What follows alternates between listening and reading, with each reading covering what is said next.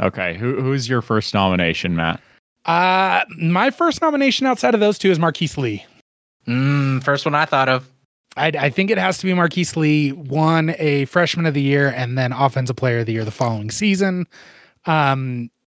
It's really difficult because like when you're talking about level of greatness above replacement player, when you're talking about the number one USC wide receiver, I don't know how much better he is than Drake London and any other myriad of every single USC wide receiver that has torched all of our teams to no end.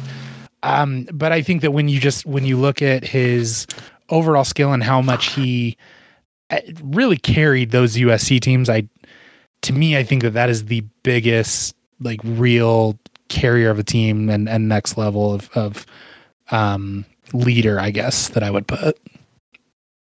He's an obvious in for me. He's an obvious yes. I think he is, I would say, the best receiver in the Pac-12 era. I had one of the most memorable freshman seasons of the Pac-12 era, an electric football player. And it wasn't just like he was, a guy who was like a downfield merchant, and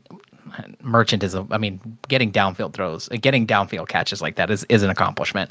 But it was just that he also created like stuff for himself out of nothing. Like watching him play, it was like, yeah, he's going to take a 4-yard pass past the line of scrimmage and turn it into 15 and 20 because he was just so goddamn shifty. He was so athletic. This is an obvious in for me.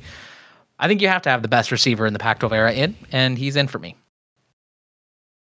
I agree. I'm a vote for Marquise Lee as well. I think you covered it well. Probably there's another guy we might get to that I would put right in that tier with him, but I would vote yes for Marquise Lee. Avery? Yes, I agree. We hope you enjoyed this short preview. For the full episode and more bonus content, go to notruckstops.com.